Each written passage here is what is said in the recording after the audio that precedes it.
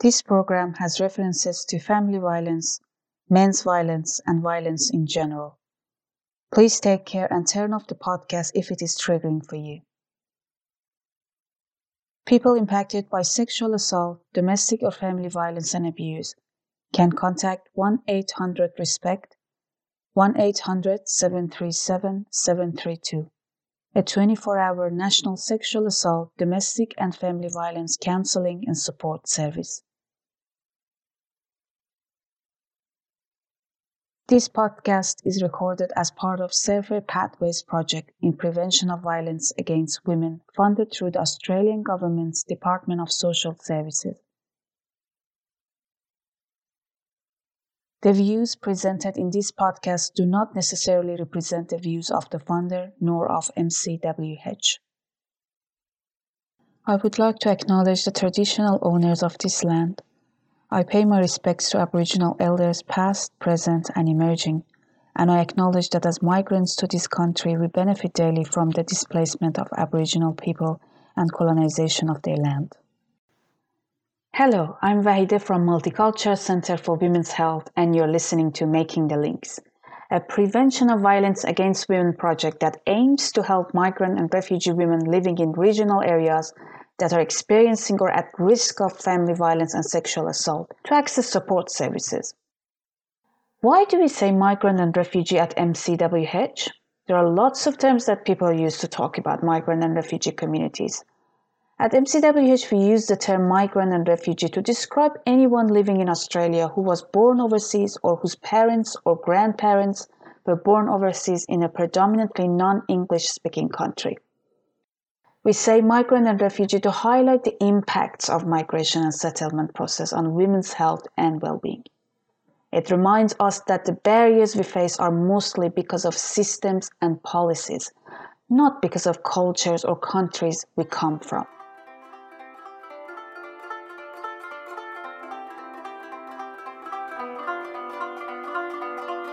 Today I will be talking to Anu Krishnan.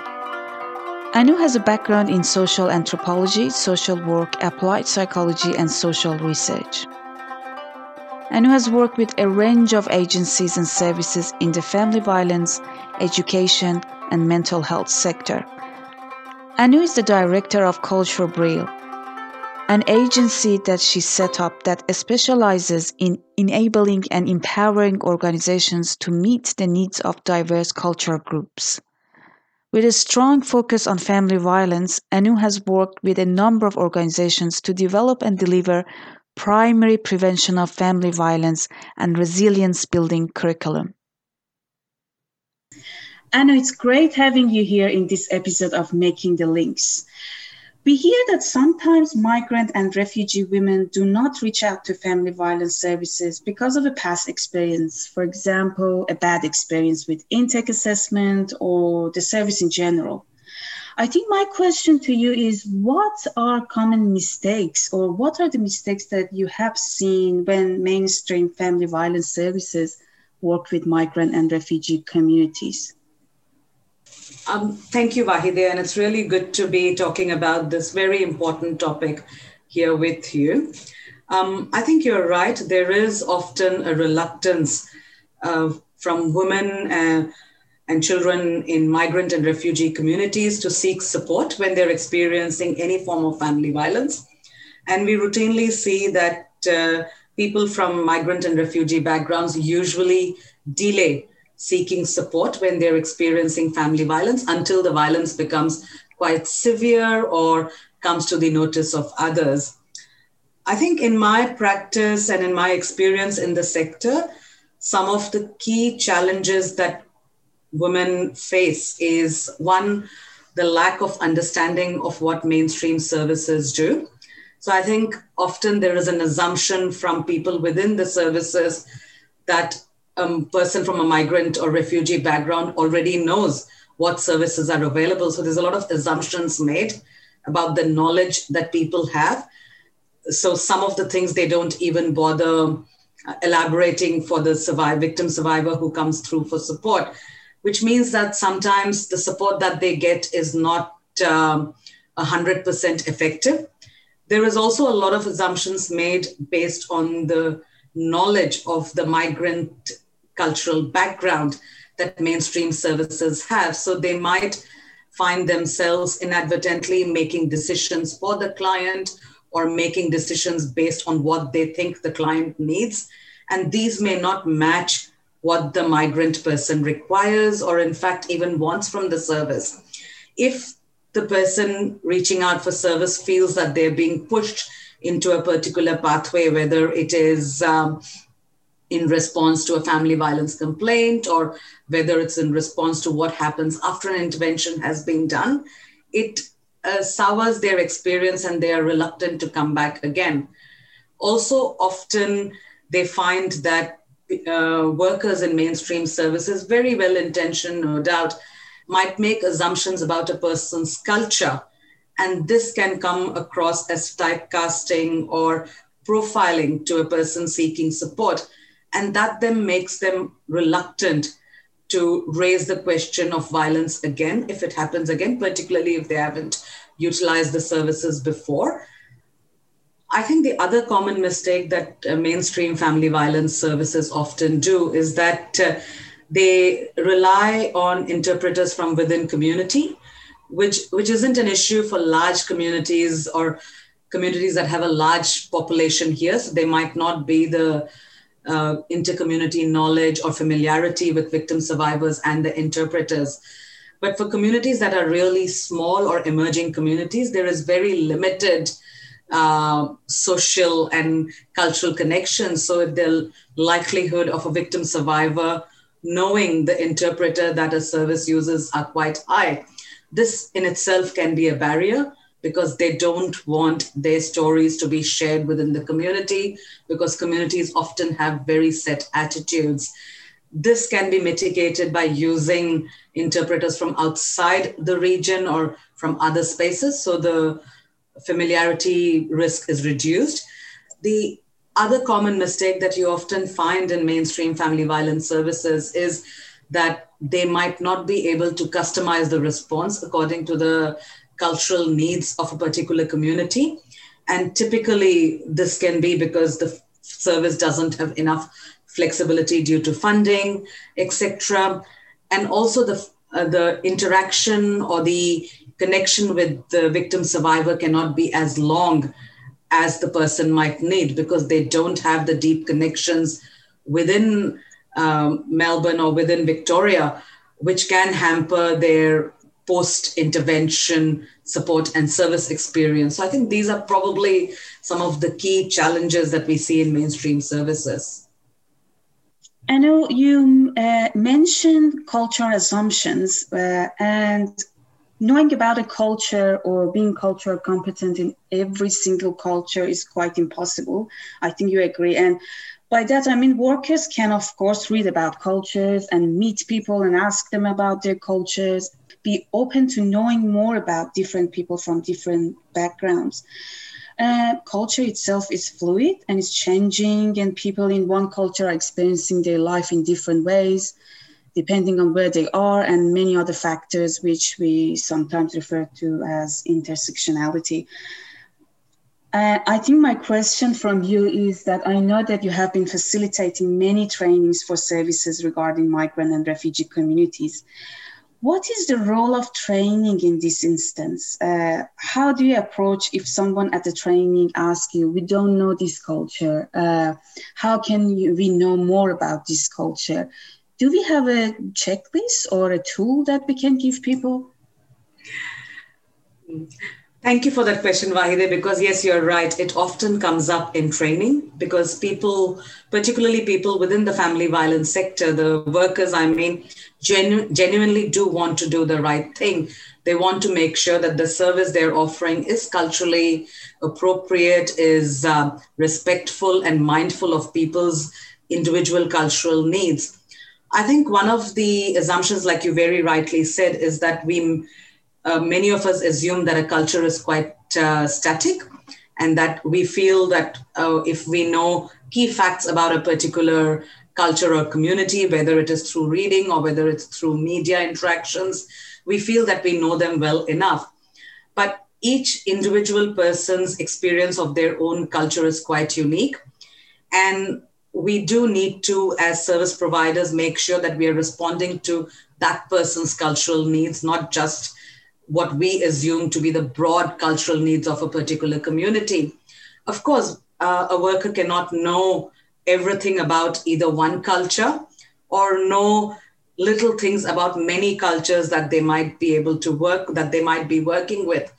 But what we do need to do is be client-led and making sure that we are constantly checking in with the client before we are offering them interventions about what it is that they would need from us to ensure that our intersectional approach, taking their culture, language, background, and other indicators into account, whether our response is going to fit in with what they need and what they would like from us.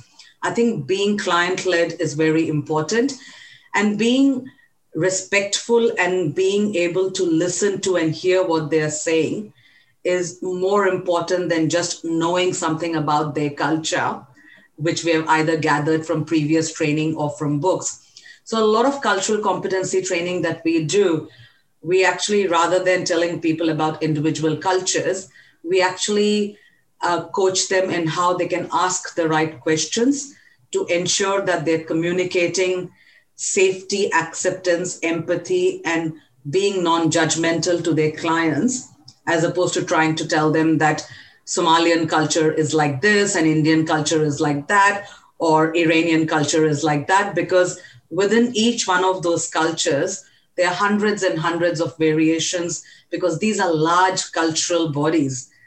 So it would really be good to make sure that organizations have good interculturally informed policies in how they train their staff to do intake and assessment in a respectful manner, rather than training their staff to be experts in a particular culture. And sometimes the best way of doing that is through your hiring practices, making sure that your workforce reflects the communities that you serve. So when someone from a particular culture comes in, they feel welcome because they can see that it is not a monocultural environment in the service that they're going to. The easiest way to demonstrate inclusion and welcome is have it reflected in your workforce. Anu, I'm going to read you some statements, and I'm not saying that these statements are wrong or right. I've heard these statements in the field, working in family violence, and I'm sure you've heard them too. Please tell me what comes to your mind. Give me examples, say if you disagree and why, and elaborate as much as you like. First statement. Family violence workers may be confused and uncertain about how to respond to migrant and refugee women's experience of family violence. I think when that statement you read out, what comes to mind is that I don't know whether family violence workers might be confused or uncertain, but I definitely think that they are sometimes at a loss on how they should respond or react to a migrant or refugee woman's experience of family violence. And I say this from personal experience because many of the women we serve, where we provide a service to, have endured tremendous levels of violence for long periods of time before they've actually decided to reach out for service. And sometimes it's not because they have made the first move to seek support. Sometimes it's because a neighbor has called the police or someone else has highlighted that violence is present in a relationship and they've come to the attention of services. So I think it truly does put service providers at a loss, because from their experience of providing a family violence service to mainly mainstream communities, they see people access support much earlier in the piece. And I think we spoke about this a little bit earlier, where many migrant women might have endured years of abuse of different types, like financial abuse with highly controlling, particularly if they come from highly controlling patriarchal communities.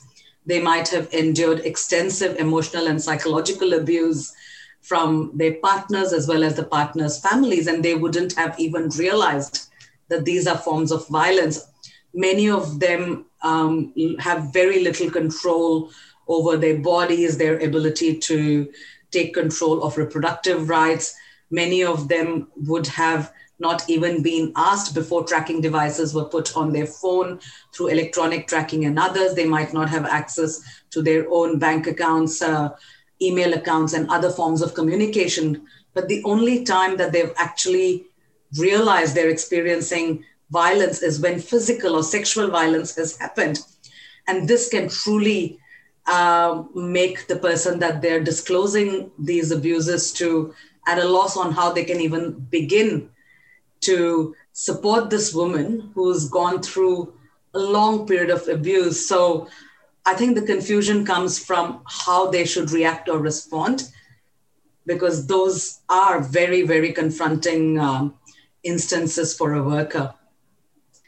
Financial difficulties and not having access to social or financial assistance makes refugee and migrant women stay in a violent relationship.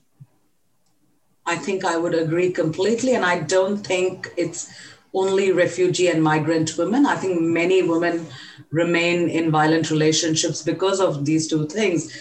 It is exacerbated in the instance of migrant and refugee women because many of them spend the initial years of their arrival and settlement here in Australia trying to set themselves up with just setting up their families, and they may not even be aware that they have financial rights, and that can definitely make it difficult. And being in a environment that they're not familiar with, even after years of being here, language difficulty, being stuck in low-paying, unstable, vulnerable employment, and not having access to social connections, which are so important when a victim survivor is recovering from after having left a violent relationship. All of these are very real barriers to a woman seeking support to leave. And sometimes it's classically a case of being with the devil rather than trying to risk something unknown. And that can be a huge barrier for women reluctant to leave a violent relationship. And there is a huge community pressure. Often we forget that a migrant or refugee person's entire life here in a new country revolves around their own community. And in communities where leaving a partner or leaving a family is highly stigmatized, the lack of social support is a major barrier. Refugee and migrant people's family violence issues are more complicated because of their culture. I would disagree that anybody's experience of family violence or any issues of family violence are more complicated because of the culture that they belong to. I think violence is not condoned or encouraged in any culture, and we know that universally, while people from certain cultures might have different views of gender equality, violence is violence, and violence is always wrong in any way, shape, or form, and a violation of human rights. I think what does get more complicated is for services to respond in a manner that is culturally sensitive and culturally informed to ensure that women from multicultural backgrounds are given support that they're able to sustain outside of those relationships that are violent. And we give them and empower them with mechanisms to build and rebuild their lives here in a foreign country, in a country that's foreign to them after they leave violent relationships. I don't think it's the culture that complicates, it's the lack and barriers to providing culturally effective support that complicates a refugee and migrant woman's experience of family violence remediation. You're listening to Making the Links, a Prevention of Violence Against Women project. We are back, and I'm speaking with Anu Krishnam on family violence services working with migrant and refugee women. And we know from research that refugee and migrant women access services at a very late point. And I think you mentioned it as well in your conversation that we had. But we also know that women may engage with a family violence service after years of abuse and family violence. And this is the case, as you mentioned again, for migrant and refugee women, as well as other women. So I think it's important for practitioners to know that they may only have one chance in engaging a woman when that woman enters their service. Do you have any recommendation for working with migrant and refugee women seeking help from family violence service? And by that, I mean, do you have any should and shouldn'ts, do's and don'ts? And you could give us examples as well. I think definitely. I think there are some basic things that we as service providers can do to ensure that that first point of contact that a woman, a victim survivor from a refugee or migrant background has when she enters a service, to ensure that she is not pushed away or it makes a second or needs to make an approach again. I think some of the things are obviously self-evident: respect, consideration, empathy, and being completely non-judgmental, which is, I guess, the cornerstone or the core of our practice as family violence practitioners within services. But in relation particularly to migrant and refugee women, I think one of the first do's that I would probably put in is ensuring that we are making our services, both in policy as well as in practice, welcome to women from different backgrounds. And like I said before, it's very difficult for a person who has a migrant and refugee background to approach a mainstream services if they don't see themselves reflected in some way, shape, or form within the service, whether this is in the form of staff, whether it's in the form of literature that's available, the spaces that we create, ensuring that these are welcoming, that we do demonstrate that we are welcoming of people from every single background. And it could be as simple as asking up front, would you like us to organize an interpreter for you? Many times we find that women from migrant and refugee backgrounds will say that they have enough understanding of English, but understanding conversational and basic English is quite different and very different to engaging with a complex intake. So just offering that support rather than just taking the box and saying that, yep, the client has said that they don't need it, and then moving on from there, constantly checking in with them to make sure that I know that this form is quite long, quite complex. Would you like some support from a community member to complete it? Things like that make the person feel welcome.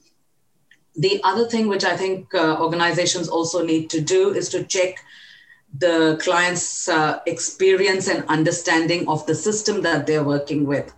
Often we have a model, we follow the system, we assume that the person is following us in what we are telling them, ensuring that we're explaining the background as to why we are suggesting certain parts of action.